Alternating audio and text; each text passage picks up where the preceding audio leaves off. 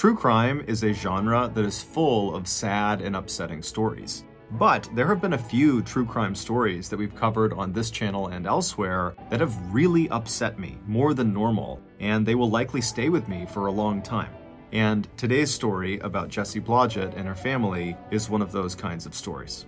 Be sure to stick around to the end as we have an important What Are They Up To Now segment. Today's story is the remastered audio from The Monster in Her Bedroom Was Real, which is a very popular video on our main YouTube channel. The link to that video is in the description. But before we get into that story, if you're a fan of the strange, dark, and mysterious delivered in story format, then you've come to the right podcast because that's all we do, and we upload twice a week, once on Monday and once on Thursday. So, if that's of interest to you, please ask the 5-star review button to help you move out of your apartment and offer them beer and pizza as payment. But once they accept and the move is complete, only serve them O'Doul's and anchovy pizza. Also, please subscribe to the Mr. Ballin podcast wherever you listen to podcasts so you don't miss any of our weekly uploads. Okay, let's get into today's story.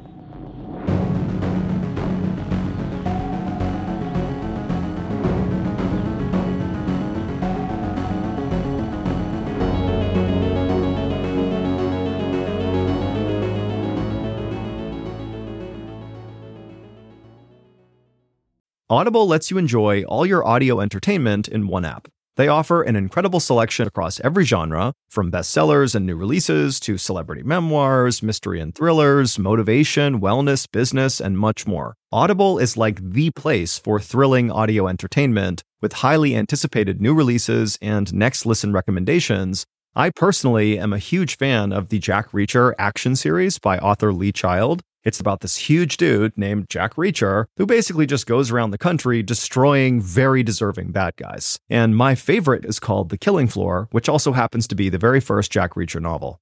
As an Audible member, you can choose one title a month to actually keep from the entire catalog. This includes the latest bestsellers and new releases. New members can try Audible free for 30 days. Visit audible.com/Ballin or text Ballin to 500-500. That's audible.com/Ballin or text the word Ballin to 500-500 to try Audible for free for 30 days. Audible.com/Ballin. We're driven by the search for better. But when it comes to hiring, the best way to search for a candidate isn't to search at all. Don't search. Match with Indeed. Leveraging over 140 million qualifications and preferences every day, Indeed's matching engine is constantly learning from your preferences. So the more you use Indeed, the better it gets.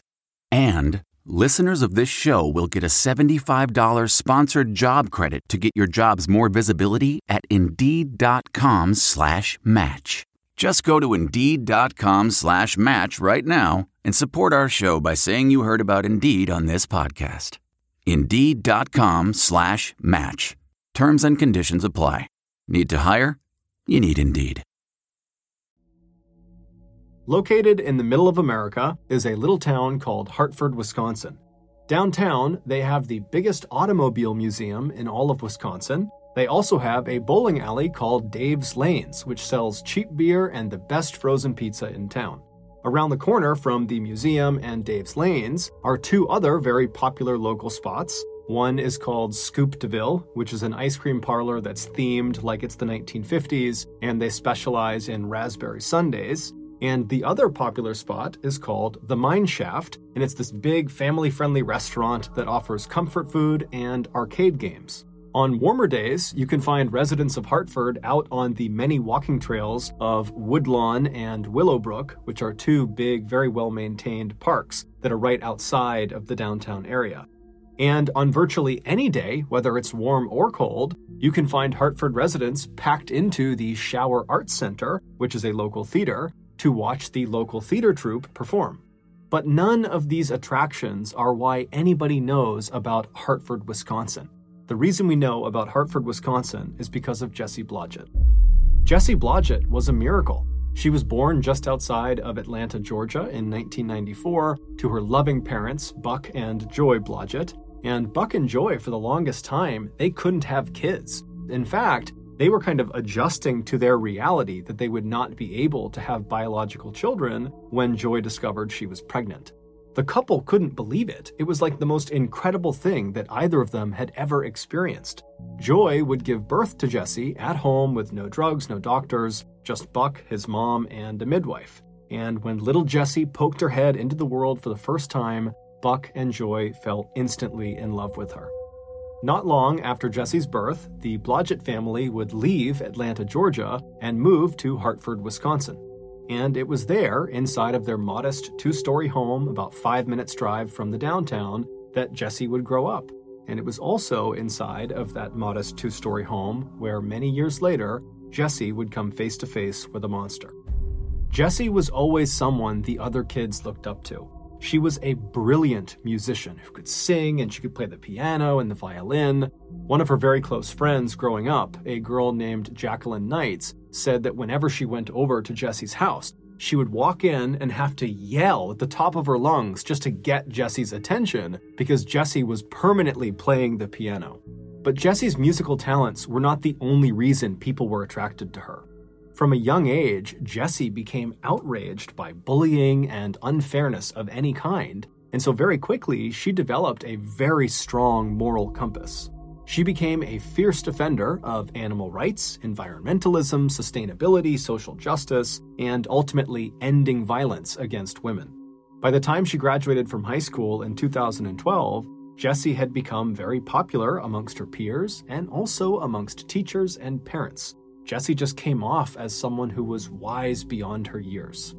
Jessie always talked about wanting to change the world, and after high school, she kind of figured out how she was going to do that. She decided she would study to become a choir director for either a university or a high school, because through that role, she would be able to teach and mentor upwards of 100 young lives every single year. So in the fall of 2012, Jessie would leave Hartford and head off to the University of Wisconsin in Milwaukee, which is about an hour southeast of Hartford, and there she would enroll in their musical education program. And during that first year at the school, Jessie did so well in that program that she was offered a talent scholarship for the following year. After wrapping up her incredibly successful freshman year in college, Jessie came back to Hartford, Wisconsin to live with her parents for the summer. Now, unlike other college kids that were back home for the summer, Jessie was not treating this break like it was a vacation. Instead, she decided she would just jump right into her musical education career. And so as soon as she got home, she started her own business, teaching voice and piano and violin to kids in Hartford. And within weeks of starting this brand new business, she had over 25 kids signed up. When Jessie wasn't teaching that summer, she was often writing original music with her friend Dan Bartelt, who was also a very talented local musician. Or when she wasn't doing that, she was rehearsing at the Shower Arts Center, where that summer she had auditioned for and landed a central role in that summer's musical, The Fiddler on the Roof. Jessie was the fiddler, and she was very excited about this. The musical opened to a packed house on Friday, July 12th at 7:30 p.m., and Jessie and the rest of her cast were incredible. And then the next night, July 13th, Saturday, they had another big performance at 7:30 as well. And then on Sunday, July 14th, they had a matinee performance at 2 p.m. After that matinee, Jessie and the rest of her castmates headed off to another cast member's house who had a pool, and they had a big pool party to celebrate the end of their opening weekend. And during this party, Jessie spent half of her time sitting around the pool with her castmates, and the other half of the time she spent petting llamas that were in a nearby field. Jessie would finally leave the party and get back to her parents' house sometime after midnight, and when she went inside, her mother, Joy, was still awake. And so when Joy heard her daughter, she came out to the front of the house, and she was getting ready to ask Jessie, how was the party, when she noticed right away that something was off about Jessie. She looked upset about something. And so Joy asked her, are you okay? And so Jessie looked like she was about to maybe go into a lengthy explanation about why she was feeling the way she was feeling, but ultimately Jessie just kind of stopped herself, and in a tone that was less upset and more just annoyed, she would tell her mom, the guys in the cast, there are these two older guys that were kind of hitting on me, and, those are my friends, and I felt like they were crossing the line, and it was just totally uncomfortable. And so Joy began asking some follow-up questions to get a sense of, how serious this was, and it just seemed like it wasn't that serious. And pretty quickly, the two women said goodnight to each other, and they both retired to their rooms to go to bed. The next morning, Buck and Joy got up fairly early, around 7 a.m., and Jessie, she stayed in bed because her only commitment that day was a lesson she was teaching one of her students at around noon, and they'd be coming by the house for that lesson. And so her parents knew she was sleeping in, and so Buck and Joy, they're kind of going about their morning routine. Buck left ahead of Joy, probably around 7 or 7:30, and then at 8 a.m., Joy, right before she left the house, she brought some laundry up to Jessie's room. And so she opens Jessie's door, she goes inside, Jessie's asleep, and Joy, she puts the laundry down, and she considers going over and waking her daughter up just to say good morning and maybe goodbye. But she thought to herself, Jessie never gets a chance to sleep in. She's always got something going on, and so I'll let her sleep. And so Joy just quietly left the room, she shut the door behind her, and she headed off to work. At around noon, Joy would leave her office and head back home for her lunch break.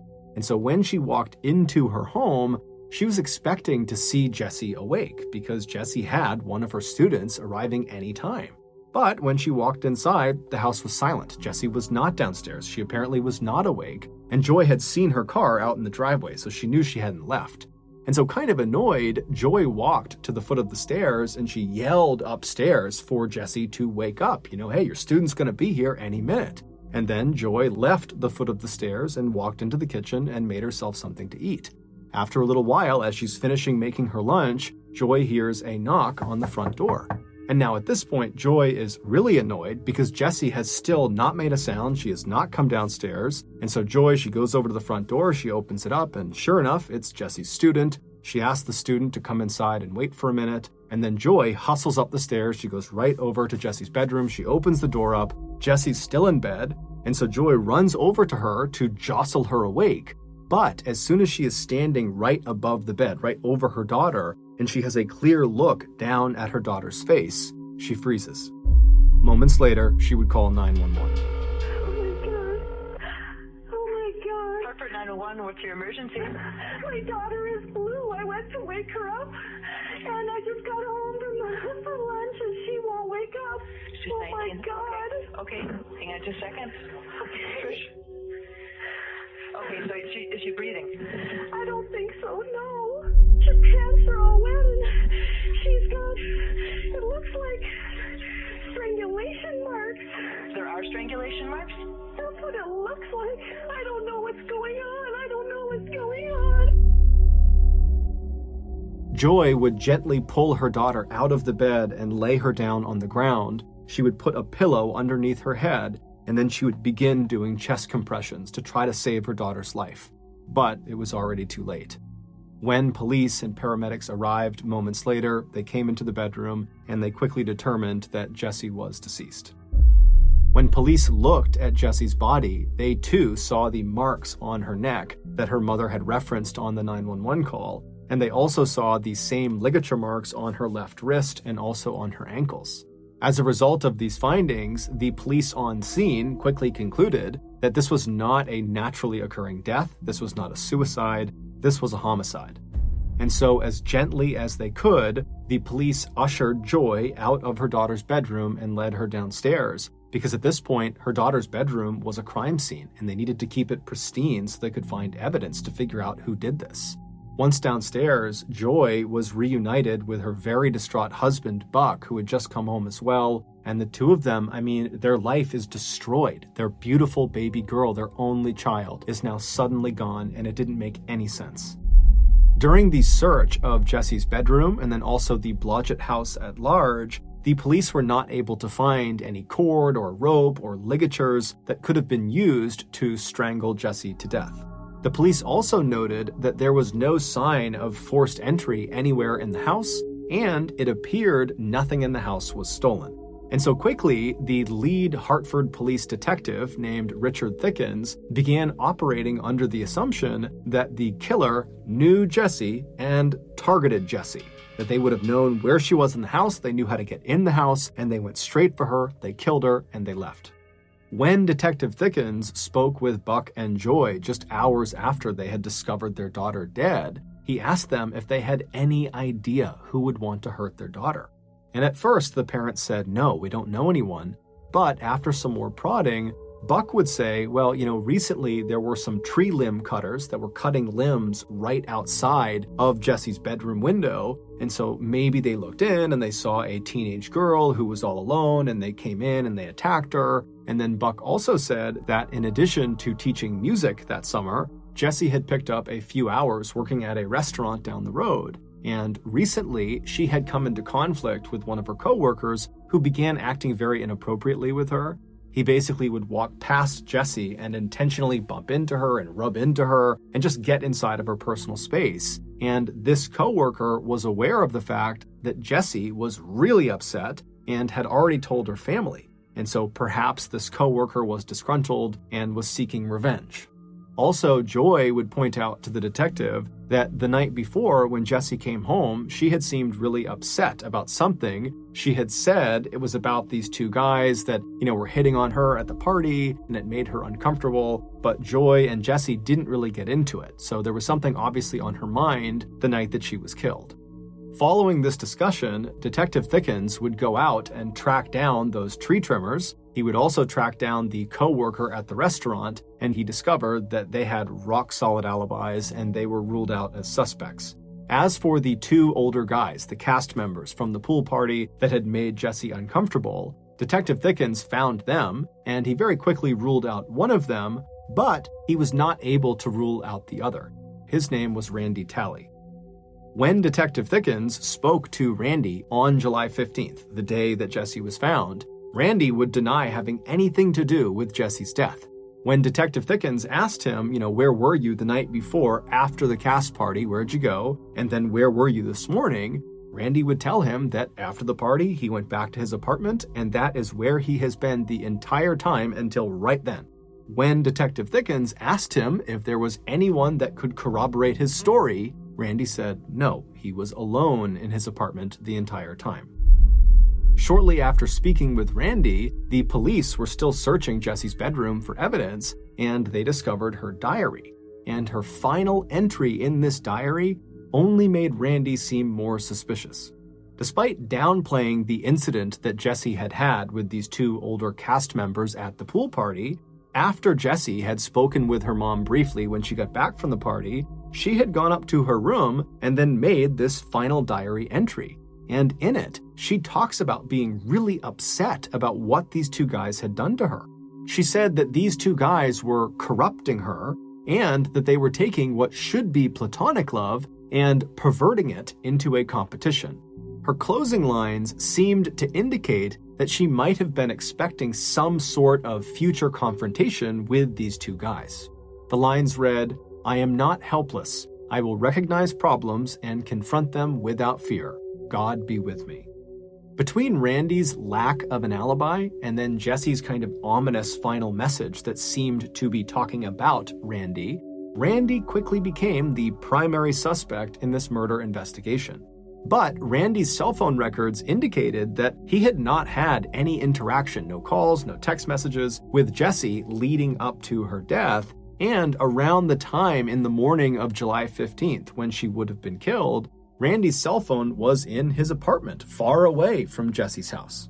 And so while this didn't definitively mean that Randy could not have killed Jesse because he could have just left his cell phone at his apartment when he carried out the attack, what it did mean was there wasn't any real evidence to support the idea that Randy killed Jesse. And so the Hartford police had to go back to the drawing board and try to find new leads to chase down.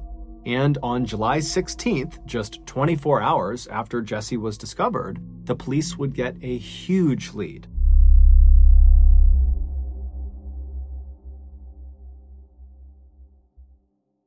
Policygenius is the country's leading online insurance marketplace. It saves you time and money so you can provide your family a financial safety net starting today. With Policygenius, you can find life insurance policies that start at just $292 per year for $1 million of coverage. Some options offer same-day approval and avoid unnecessary medical exams. Policygenius helps you compare your options from top companies, and their team of licensed experts is on hand to help talk you through it. Easily compare quotes from America's top insurers in just a few clicks to find your lowest price. Your current life insurance policy you have with your employer may not offer enough protection for your family's needs. And even worse, it may not come with you if you leave that job. Policy Genius gives you unbiased advice from a team of experts. They have no incentive to recommend one insurer over another, so you can trust their guidance. Check life insurance off your to-do list in no time with Policy Genius. Head to policygenius.com or click the link in the description to get your free life insurance quotes and see how much you could save. That's policygenius.com. That's not just the sound of that first sip of Morning Joe. It's the sound of someone shopping for a car on Carvana from the comfort of home. That's a good blend. It's time to take it easy, like answering some easy questions to get pre-qualified for a car in minutes. Talk about starting the morning right. Just like customizing your terms so your car fits your budget. Visit Carvana.com or download the app to experience car shopping the way it should be. Convenient, comfortable. Ah. 3 days before Jesse was killed, a young woman about the same age as Jesse, named Melissa Richards, decided to take her dog for a walk in a park in Richfield, Wisconsin, which is a small town about 10 miles southeast of Hartford. When Melissa pulled her car into the dirt parking lot that connected to the walking trail she intended to go on, she noticed there was only one other car parked in this lot, and it was immediately on her left, pointed nose away from the entrance. It was this blue minivan. And so as she's driving in, she looked over at it and she noticed the driver had their legs poking out of the driver's side window as if they were laying down across the front seats. And so this didn't really matter to Melissa, but she definitely took note of this person in this van. And so she drives past the blue van on her left. She drives all the way across to the other side of the dirt lot. She parks her car, she hops out, she gets her little dog Remy out of the car, and then she walks away from the parking lot and heads onto the walking trail into the woods. The trail that she was walking on was basically a big loop that ended at the entrance to the dirt parking lot. And so when she was done with her walk, she would be walking directly across the entire parking lot, which would mean she would be walking on foot past that blue minivan if it was still there when she was done. And so Melissa does a 30-minute loop. She gets all the way around and she reaches the entrance to the parking lot, and she sees the blue minivan is still parked where it was, except the driver no longer has their feet poking out of the window. Now she can't see if there's anybody in the van at all. And so Melissa, again, she's not really thinking about this. It's crossing her mind, but she's not on edge about this van. And so she lets go of the leash of Remy, and Remy starts running to the car, and Melissa pulls out her key fob and she opens up the trunk to the car. And so Remy runs over, he leaps into the car, and then Melissa just continues to walk across the lot towards her vehicle. And when Melissa walks just far enough that she is past the blue minivan, she turns to look at it and she sees the person who had been sticking their legs out of the window, the driver, is now sitting in the passenger seat of the blue minivan. The door is open and this person is sitting there staring at Melissa. And so Melissa, she makes quick eye contact with this person and immediately averts her gaze. She doesn't want to be rude, and she just keeps on walking towards her vehicle. But again, she's not worried about what's happening with this van. She's just aware of this person and this van. But after averting her gaze, she hears the sound of someone running towards her from behind. And so she whips her head around and she sees the same person who was sitting in the passenger seat, the driver of this van, has run up to her. And as soon as she turned around to face this person, they came to a complete stop and they were just staring directly at Melissa. They were only about 10 feet apart. And Melissa kind of reflexively said, "Oh, you scared me." And then Melissa just turned her back on this person and continued walking towards her vehicle.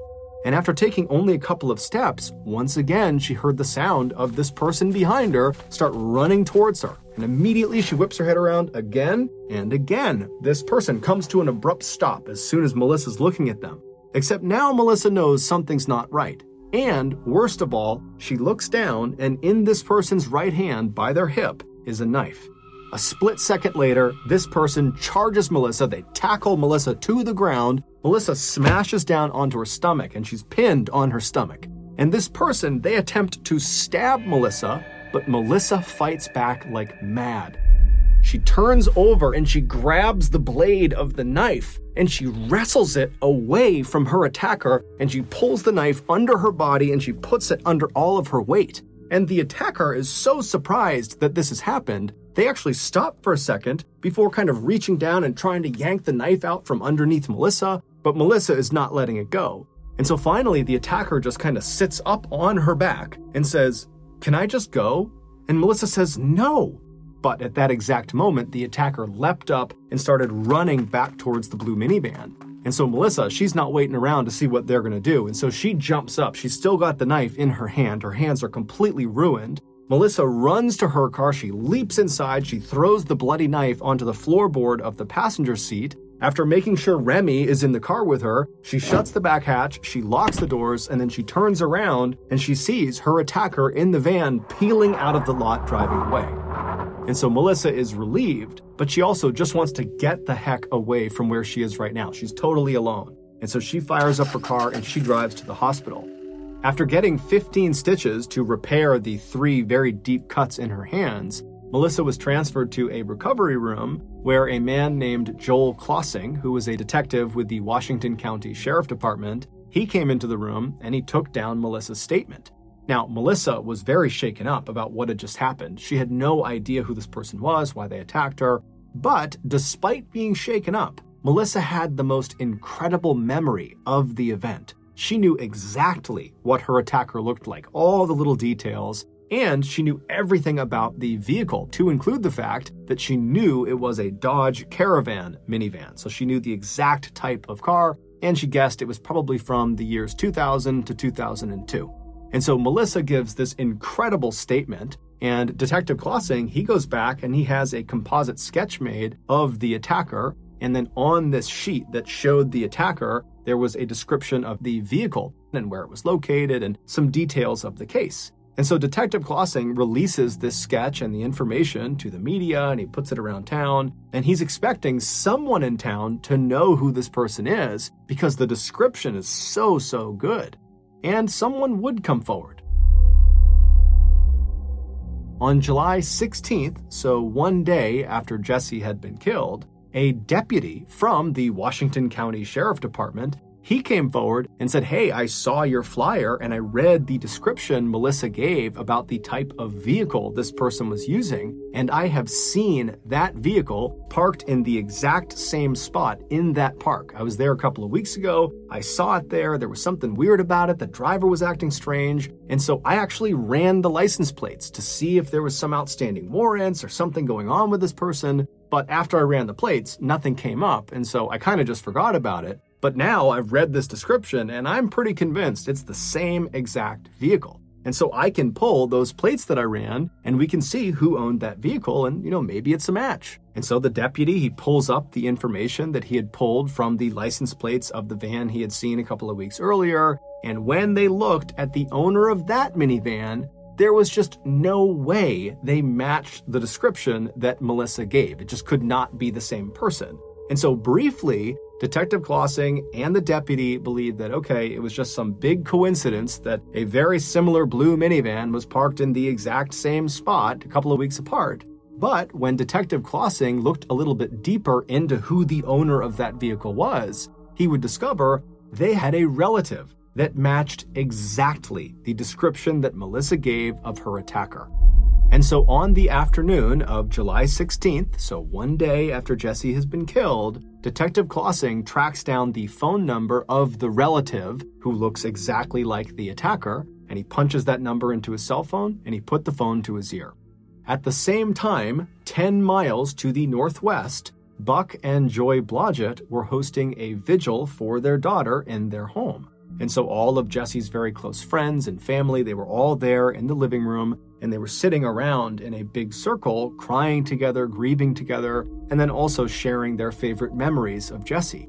And so while they're all doing that, a phone starts to ring inside of the circle. And the owner of that phone, 19-year-old Daniel Bartelt, who was a very close friend of Jesse's and who had spent much of that summer coming over to the Blodgett household to make original music with Jesse, he stands up and he walks quietly away from the group, and then he answers the phone, and it's Detective Klossing, asking Daniel to come into the station to talk about Melissa Richards. Daniel would make his way to the police station that afternoon, and he would be interviewed by Detective Klossing and another detective. And even though they had brought Daniel in to talk to him about Melissa Richards, it was not lost on these detectives how strange it was that Daniel is at the home of a recently murdered young woman where that case is unsolved, and he is now the suspect of another attack on another young woman that happened only a couple of days earlier and only a couple of miles away. And so as soon as Daniel sits down, Detective Clausing kind of casually asks him, hey, why were you at Jessie Blodgett's house when I called you? And Daniel would say, well, I'm very close with Jessie, and so we were there as part of her vigil because she was killed yesterday. And so the detective kind of did gradually shift to Melissa Richards, which Daniel would say he had nothing to do with. But as they began asking him questions about Melissa, Detective Clausing and the other detective noticed that there were cuts on Daniel's hands. And so they kind of cut him off and they asked Daniel, how'd you get these cuts on your hands? And Daniel was very quick to say, well, I got them at work. A screw kind of jutted out and cut my hands. I move inventory around in a back room of an engineering company. That's my job. And, I just cut my hand at work. And so at that point, the police began really asking very pointed questions about exactly how he hurt his hands and what exactly did he do at his job. And at some point, when it just seemed like there was something off about his story about how he hurt himself, one of the detectives just says to Daniel, if I were to call your employer, this engineering company, would they say you, Daniel, are currently employed with them? And Daniel, he kind of paused for a minute and then said, no, I actually lost my job several weeks ago. And so now the detectives knew he had to be lying about how he cut his hand because he's just told them that he hurt it at work recently, but he wasn't employed recently. And so Detective Clausing kind of leans in and says, Daniel, so how'd you really hurt your hand? And so Daniel, he begins talking about how he cut it cooking. And Detective Clausing is like, Daniel, nobody would lie about cutting their hand cooking. So why don't you just tell us the truth? And amazingly, Daniel would. He would admit after some serious pressure that he hurt himself attacking Melissa Richards.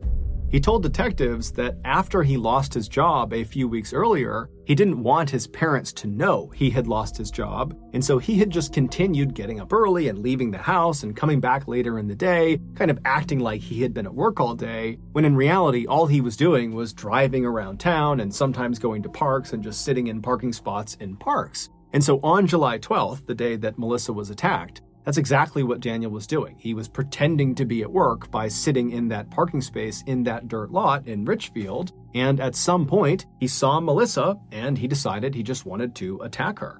He told detectives that recently he had become overwhelmed in college, and so he had dropped out, and then he lost his job, and so combined, he was just feeling kind of scared of life. That's how he described it. And so he wanted somebody else to feel scared too, and so that was why he said he attacked Melissa.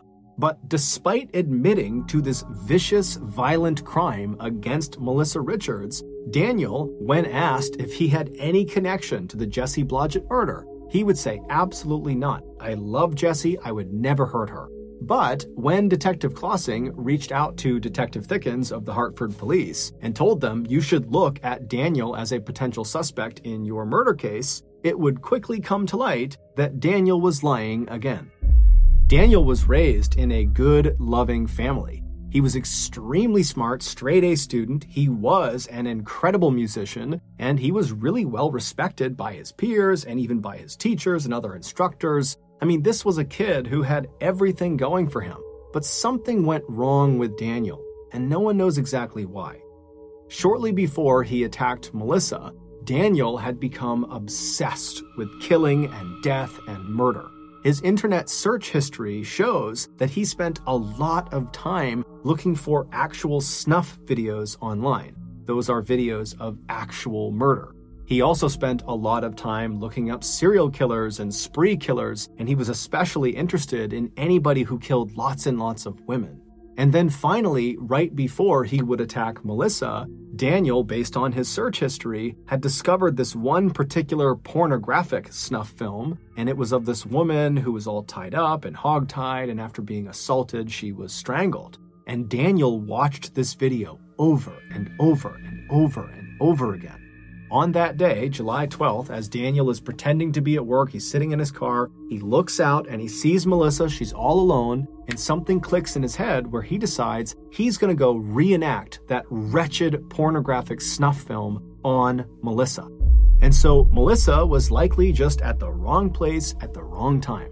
Recovered in that dirt parking lot after the attack was this special, very strong tape that had been in Daniel's pockets during the attack. It had just fallen out. And so it's believed he was going to use that tape to subdue Melissa and then abduct her. But obviously Melissa fought back and Daniel got spooked and ran off.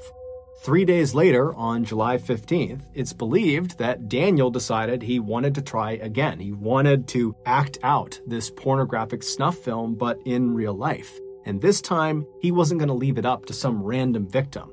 He needed his victim to be totally helpless. He needed his victim not to fight back. And who better than 19-year-old Jessie Blodgett, his close friend who inherently trusted him and would easily let him into her house, into her bedroom. It wouldn't matter if she was all alone because she felt safe around him. Based on eyewitness testimony of someone who was driving through the Blodgett neighborhood on the morning that Jessie was killed, it's believed Daniel arrived in the driveway of the Blodgett household just a few minutes after Buck and Joy had left for work. And so he pulled into the driveway knowing that Jessie was all alone.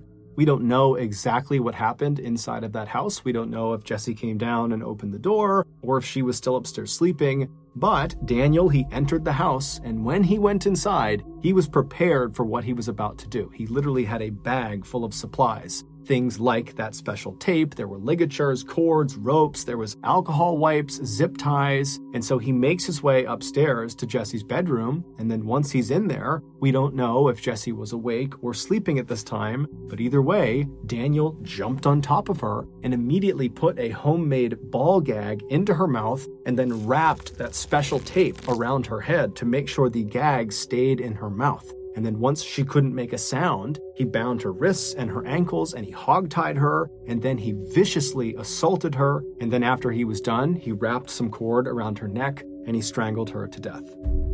After she was deceased, Daniel attempted to clean her body with some alcohol wipes, and then after that, he kind of repositioned her in her bed with the covers up over her to give the appearance that she was still sleeping to her parents when they inevitably would find her. Then Daniel rounded up all of his murder supplies back into his bag, except he did accidentally leave one of those special rolls of tape underneath Jessie's bed, and then he slipped out of the Blodgett household, and then he drove to Woodlawn Park, where he disposed of his supplies into one of the trash cans. The next day, at Jessie's vigil, Daniel would attend, and according to the other people that were there, Daniel was by far the most talkative person in that circle. Daniel would ultimately be found guilty of murdering Jessie Blodgett, although he never admitted guilt. In fact, during the sentencing phase, Buck Blodgett would give this incredibly eloquent and heart-wrenching speech about what it was like to lose his only child. And toward the end of this speech, Buck turned to his right, so away from the judge who he had been addressing, and he looked directly at Daniel, and Daniel looked back at him, and Buck says, "Dan, I forgive you as I have every day since I found out it was you."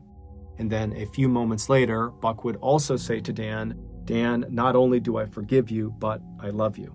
But when Daniel got his turn to stand up and say something on his behalf, he turned to face Buck and Joy, and looking right at them, he would tell them that he's innocent and that he doesn't have any answers for them because he didn't do it and his conscience is clear.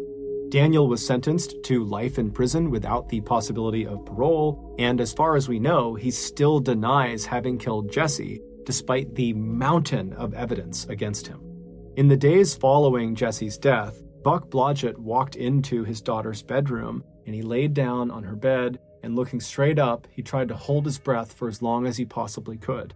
And as he began to struggle, he started to imagine what it was like for his poor daughter in her final moments as she's being murdered, and it just crushed him. He thought to himself, I wasn't there for my little girl when she needed me the most. But instead of just carrying that terrible burden around with him for the rest of his life, Buck and his family decided they had to do something to honor their daughter's memory and maybe even change the world, which was something that Jessie always talked about wanting to do. And so Buck would go on to start the Love is Greater Than Hate project, which is this incredible charity whose mission is designed to end male-on-female violence and to inspire love over hate. Buck's Charity is a recipient of a Mr. Ballen Foundation grant, and if you have been moved by this story in some way, I would highly encourage you to contribute to Buck's Charity. You can find the link to their website below where you can donate.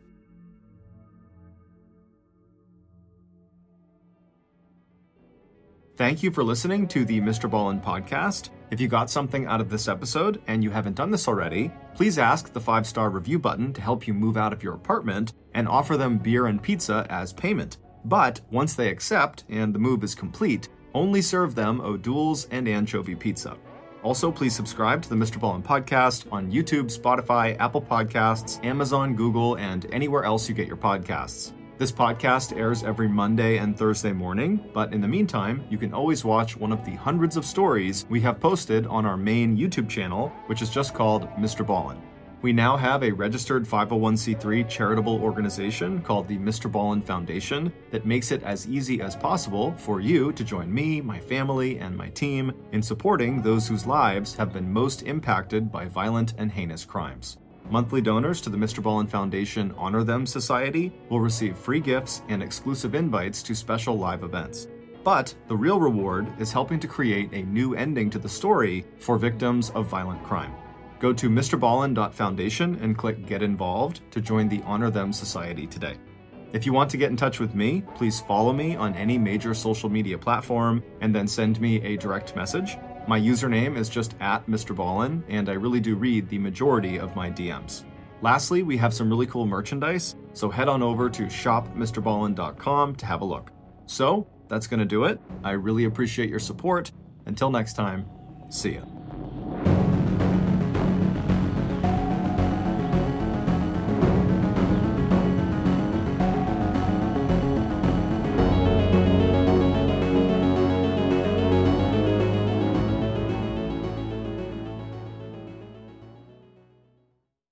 Hey, Prime members, you can binge 8 new episodes of the Mr. Ballen podcast 1 month early and all episodes ad-free on Amazon Music. Download the Amazon Music app today. And before you go, please tell us about yourself by completing a short survey at Wondery.com/survey. Hey, Mr. Ballen fans, here's some great news. You can now listen to all Ballen Studios shows ad-free on Amazon Music. That's right, you can listen to shows like Run Fool, Bedtime Stories, and Mr. Ballen's Medical Mysteries without any ads. What's more, you get access to the Mr. Ballen podcast, Strange, Dark, and Mysterious Stories, 1 month early and ad-free, and all this is included with your Prime membership. You also get access to other amazing shows like Morbid, 48 Hours, and 2020 ad-free too. You know what that means, uninterrupted listening, so no more cliffhangers. Immerse yourself in the world of true crime with Amazon Music with the most ad-free top podcasts. And it's all included in your Prime membership. To listen now, all you need to do is go to amazon.com/ballen. That's amazon.com/ballen or download the free Amazon Music app. It's just that easy.